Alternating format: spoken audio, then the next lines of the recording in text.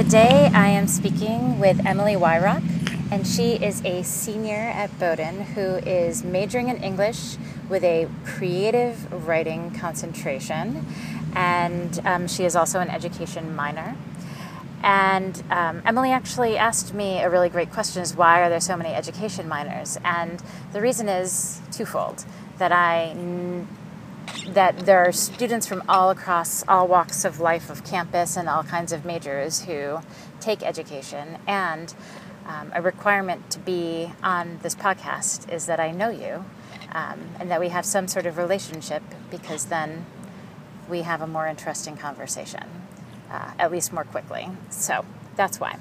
So Emily is also the managing editor of the Bowdoin Orient, which is Bowdoin's student newspaper.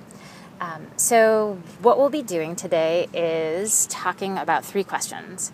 What's most important to you? What does a liberal arts education mean to you? And what do you wish your professors knew about you? And I'll make sure we get through to all those questions. So this is a new thing that's happening today, and we are using new equipment. I think I have gone into I really have a podcast and I'm really doing this. So we are using these little lavalier microphones. I don't even know if that's the right way you say that, but they're very cute. Yeah. So we'll have to find out how this sounds and what it's like. So what's most important to you? Great question. Entering into my last year at Bowdoin, having a view of a small college and having a view of the world as a whole, I've been thinking about this kind of idea a lot of what's important to me and what do I want to be doing with my life, but maybe that's a different question. But something that's really been important to me is individual connections with people, and I enjoy getting to know people in a class setting, and I enjoy spending time with family, but something that I'm realizing is increasingly important to me is sitting down with someone kind of one-on-one and getting to know them as much as one can know another person, and having that kind of individual one-on-one bond. That's what's important to me. For now, that's what's really important to me. How do you make that happen here? So I have a Google Calendar, and I also have it synced to my iPhone. And I'm very much a millennial in that a lot of the way that, unfortunately, I have to go about my social interactions is by scheduling a meal with somebody or scheduling time to have coffee with someone. Why is that millennial? I don't think that's millennial. I think that's positively... I guess you're not friends sitting around the Central Perk just waiting for your friend to show up, Yeah, right? I'm not just sitting in my college dorm room and waiting for a friend to come and maybe we'll go get a meal. I feel like I'm at a point where my life is scheduled way past the point where that's possible. So I have to kind of allot time to be working on an emotional connection, personal connection, which is kind of weird because I would rather that be more integrated into everything else that I do, I think.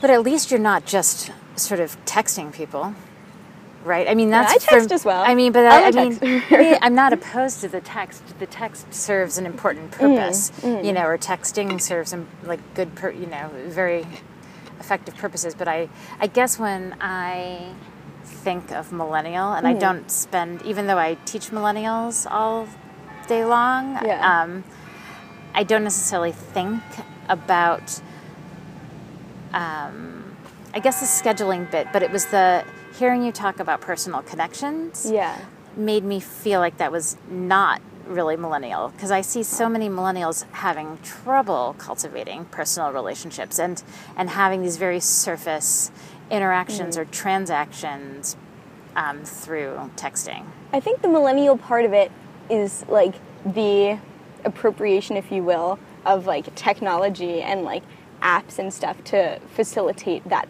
social interaction. It's the Tinder thing. Find a relationship, it's great personal connection, but you have to do it through this app that's necessarily an app and has those limitations.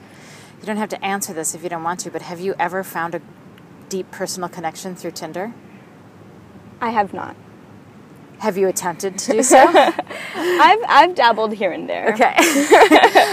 I've heard many purposes described for Tinder, but a deep personal connection was never one of them. Okay, that's fair. That's fair. So you have to schedule these interactions. Yeah. And so where are they normally taking place? What do they look like? And do the people know what you're trying to do with them? I mean, I'm not trying to put pressure on each person, like this is your one time to open up to a friend. I'm just trying to, I don't know, something that bothers me is a lot of times a conversation at Bowdoin. I mean, everything I feel like I'm talking about is very specific to a small college, residential, like campus setting, liberal arts, etc.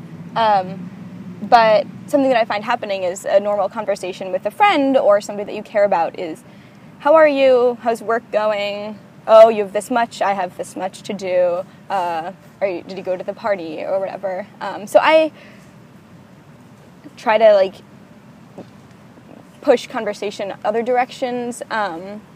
Not that I'm some social engineer, but I've had my fair share of small talk, and I know that I'm very busy, and I know that other people are very busy, and I care about that, but sometimes I just would rather not kind of keep regurgitating the same information and hearing the same information, but that's something totally different from social interactions, what those have looked like for me. Like, this summer, I was away from Bowdoin's campus. Where were you? I was living in Connecticut, where I'm from, but commuting to New York 3 days a week for an internship. And I had a lot of quiet time, alone time, commuting on the train, walking through the city. And I would have like one or two max, one social interaction a week with someone that's not like my mother or father. And it was great. And so that was just a very different mindset from the way I have to go about doing it now, because I had some work to do, and then I got out of work and I went home and I went to sleep, and I had a social interaction. I had some coffee once a week or something. There is, I think, a really interesting phenomenon, or strange or alienating phenomenon that can happen when, at least I remember being in New York, and those times where you don't talk to anyone all day, but you're surrounded by people. Yeah. And it produces a very interesting emotion, I think. Yes. Yeah. It is an interesting emotion. I was working at a publishing company that was pretty small, and there were people around me, and we talked. And I would say, good morning, and good afternoon, have a good night. And we would have some little conversations, but it's definitely, all these people who have their lives that are parallel or kind of perpendicular to yours in certain ways, kind of crossing paths, but never fully, at least in my experience, until kind of the last day when I had a few good conversations with people. I didn't really feel like I was connecting with them, but of course that's not what the job was about. It was kind of about working on something and creating a product and selling the product. Okay, so tell me about, you opened up your phone as we started, and you had, at just a glance, I couldn't see the names of your alarms. Okay. But I could see that there were, at a minimum, 30 alarms. Oh, at a minimum. I mean, 30 before 10 a.m., I might say.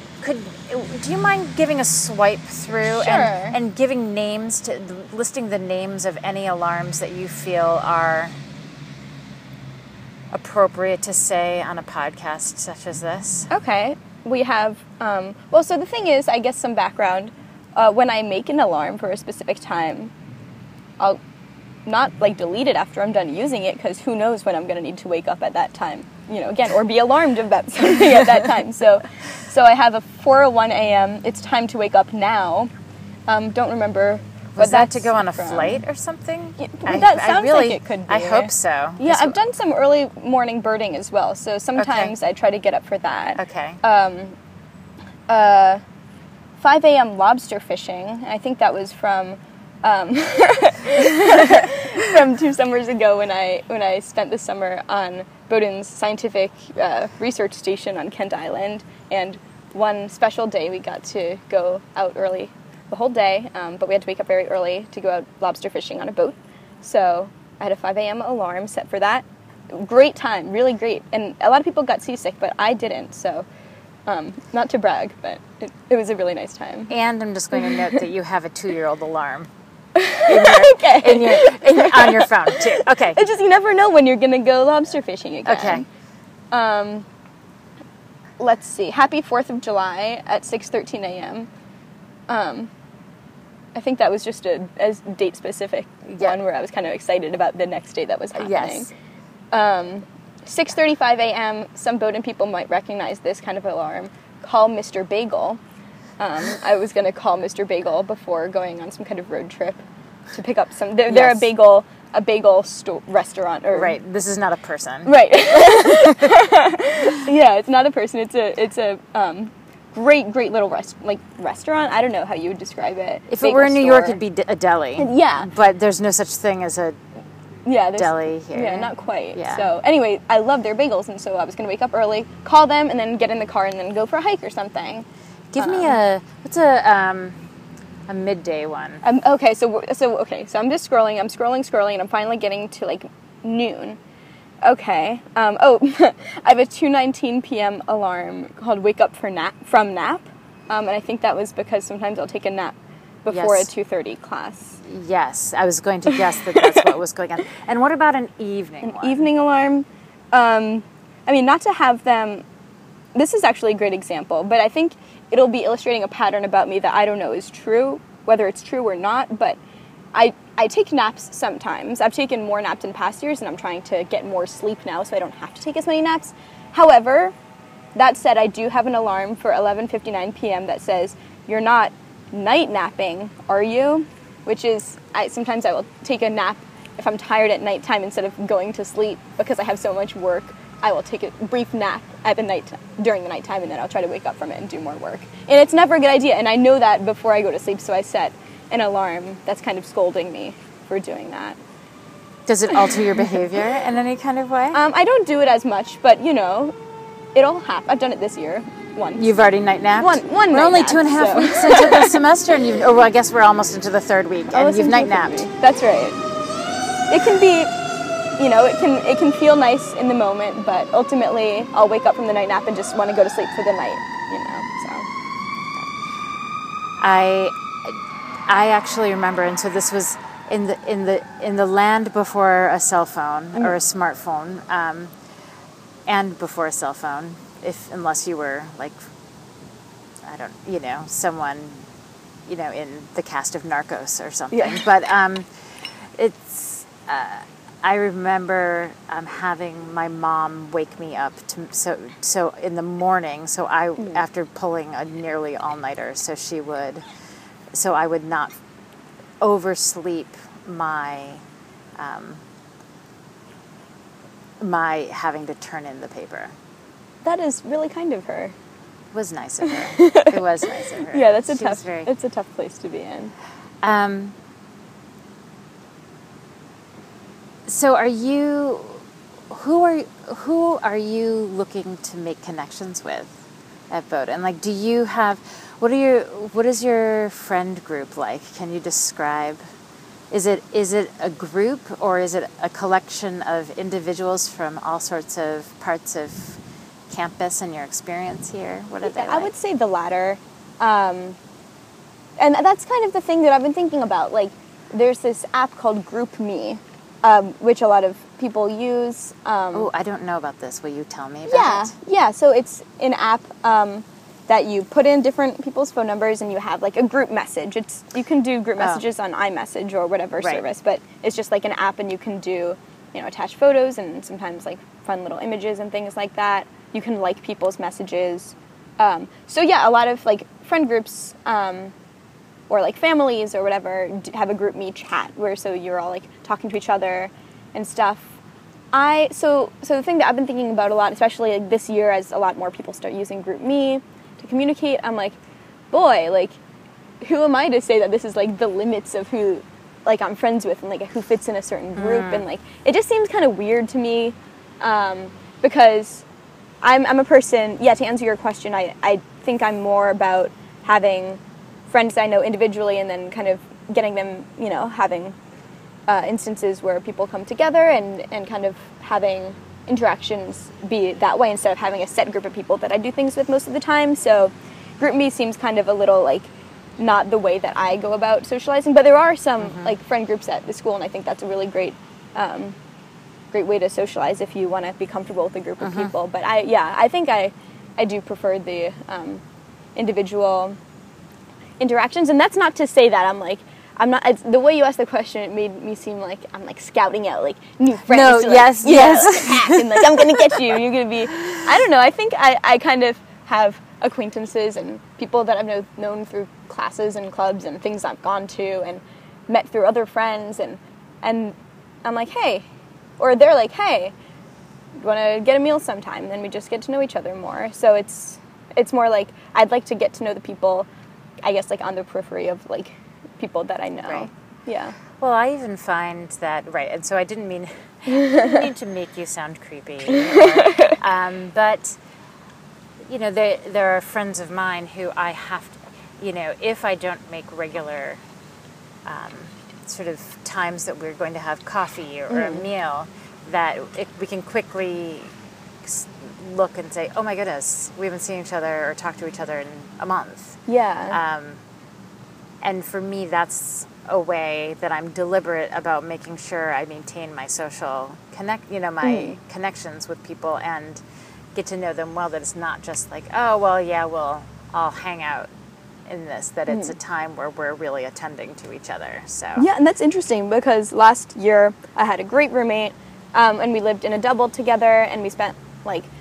We would both come back from like class and spend time together and talk about our days and like sometimes make dinner and then wake up together and like sing songs in the morning and do our makeup at the same time. And now we're not roommates anymore. I have a different roommate and she has different roommates, and I just don't see her in any of my classes or around campus for whatever reason. So we've been very deliberate about trying to find that time because it's a really special, it's special to have relationships with people, and it's sad when things change. Yeah. So I haven't seen you much in the last 2 years, but we saw a lot of each other in the first year and a half. That's true. Of your time at Bowdoin, because you were one of my first year advisees or pre-major advisees. And I think you took 2 classes with me, one class the first semester of your first year and the second. Is that it? Yeah. I think so, right? Yeah.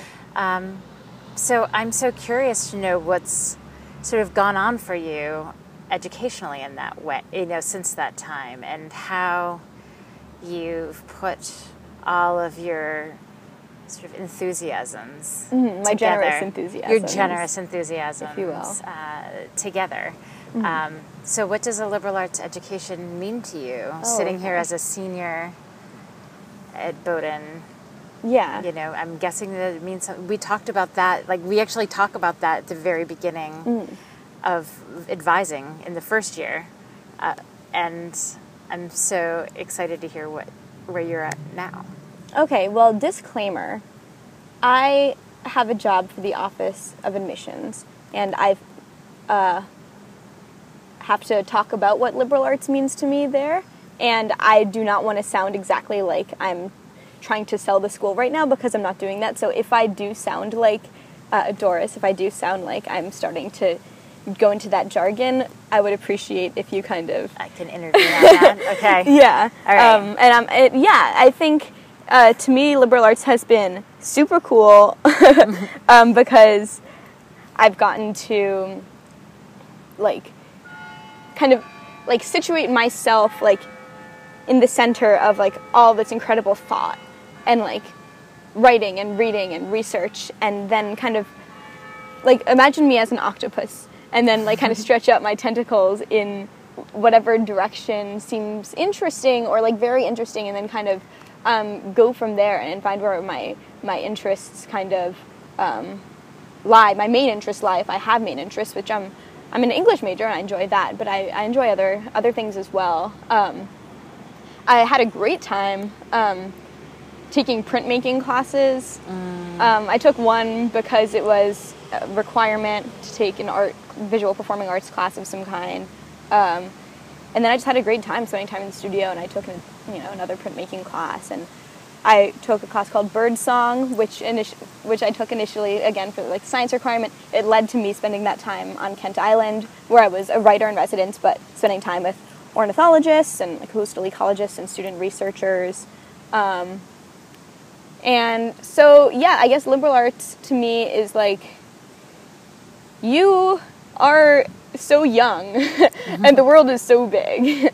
And what a wonderful experience and privilege it is to be able to see what you like and see what you don't like and see where you can see yourself kind of fitting into it all.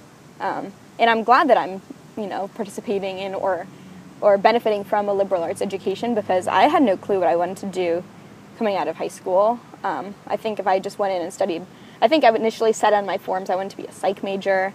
And if I went into, right into psychology, research and stuff, I don't think I would be very happy. I mean, I can't say that for sure. I'm sure as heck doing okay now.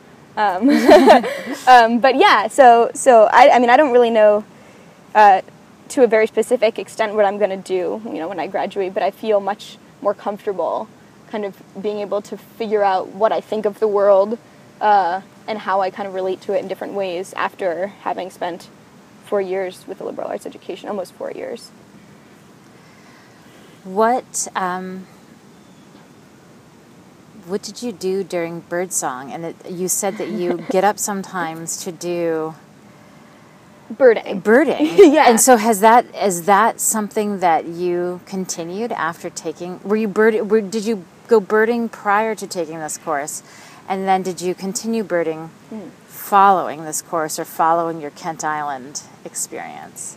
So I did not do any sort of bird watching before Birdsong. I came into it a little bit scared of birds, like their feet and things like that.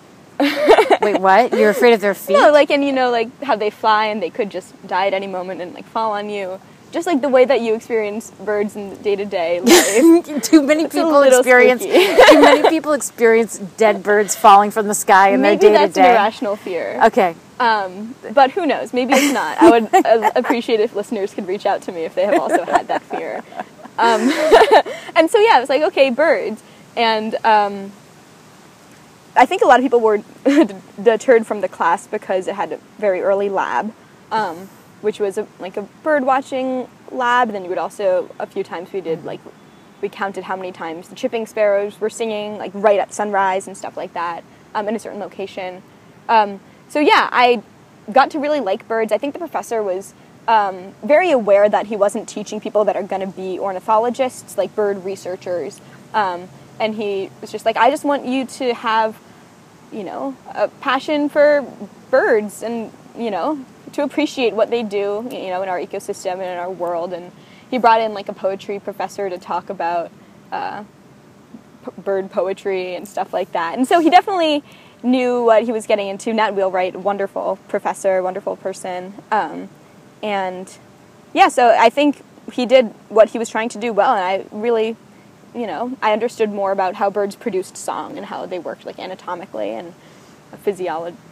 Oh, shoot, I don't know how to say that Physiologically. Word. Physiologically.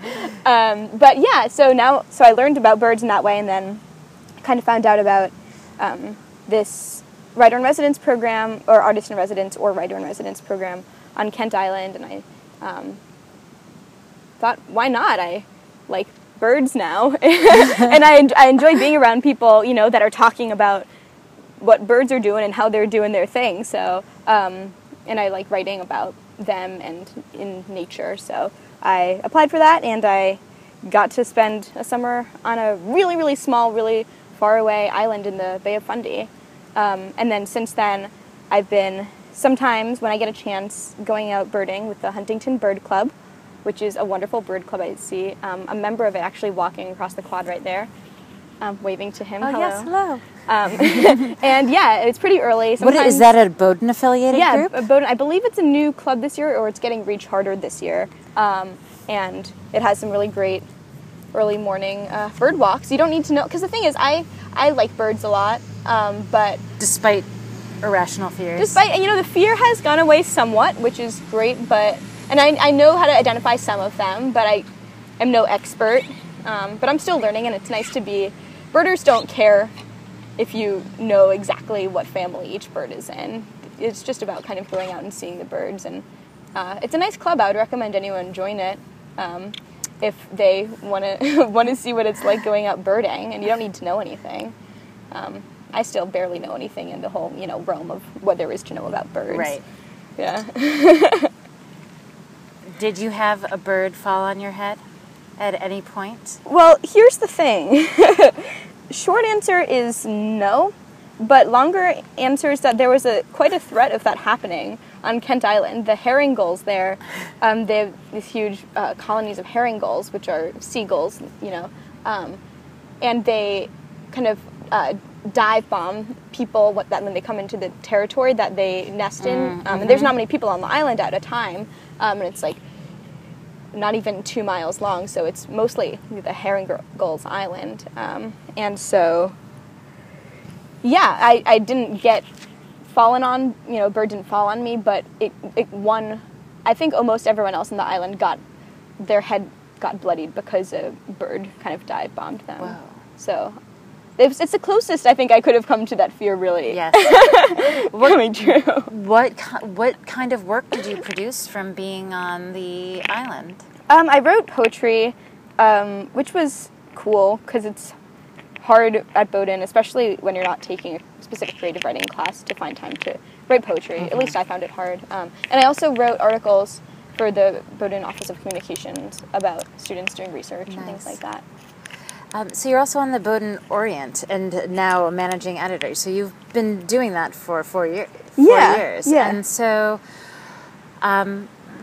what have you gotten out of being a member of the staff? I mean, one incredible thing is I've gotten to, especially in my time as a reporter for the Orient and writing news especially, getting to talk to all sorts of people and getting to really learn what's happening, interviewing people, not unlike what you were doing to me now, but somewhat dissimilar.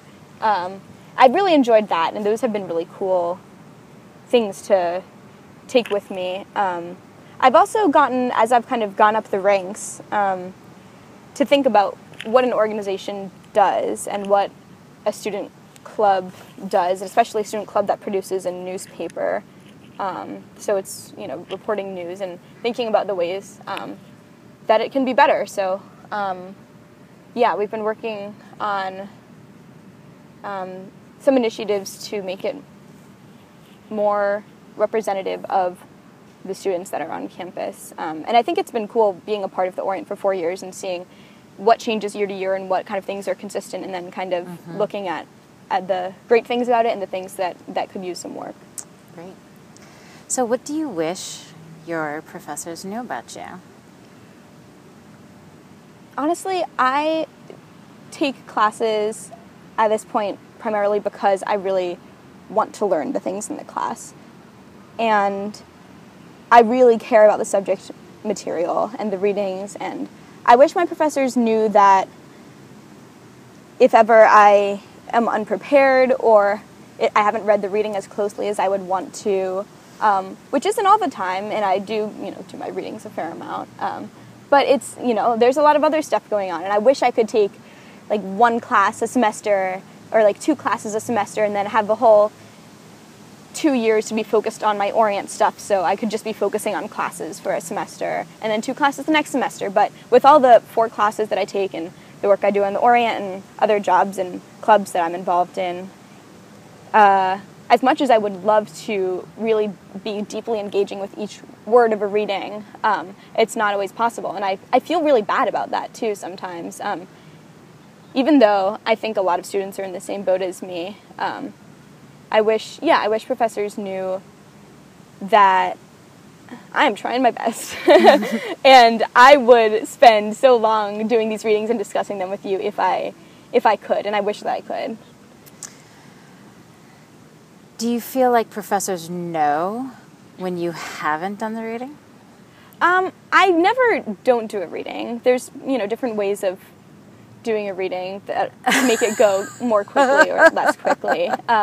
So that's my answer to that. I ask only because the other day I spoke to my class about their not doing, members of that class not doing the reading, because I could ascertain that at least more than one had not done the reading, and so there was a small, I hope it was a gentle just, I know you have not, and this is not much, so let's pull it together. But I also recognize that those things are going right. There's a lot about being here and learning that is more than the reading that is happening. And I also know, as a former English major, that I did not read everything that was assigned to me. But that is what the rest of my life was for. Okay. You know, and so I don't know if I thought of it that way at the time, of just saying either I don't care about this particular book and I can't make it happen, or if it's just being overwhelmed with other work or things or demand, whatever it might be at the time. That was where I was at that point. But now I say, I feel like maybe I was supposed to read that. I'm going to read that now. And it's been a true pleasure to revisit the things that I failed to read in college. Yeah, that's something I look forward to. Well, thank you so much for talking to me today. And it's been nice to see you now, more towards the end, although you still have almost a full 2 semesters left, but I got to pack them in with stuff to do. Yes. Got to take what I can from this wonderful college. college. There's going to be some alarms set, I think. Okay. Well, thank you. You're welcome. For having me.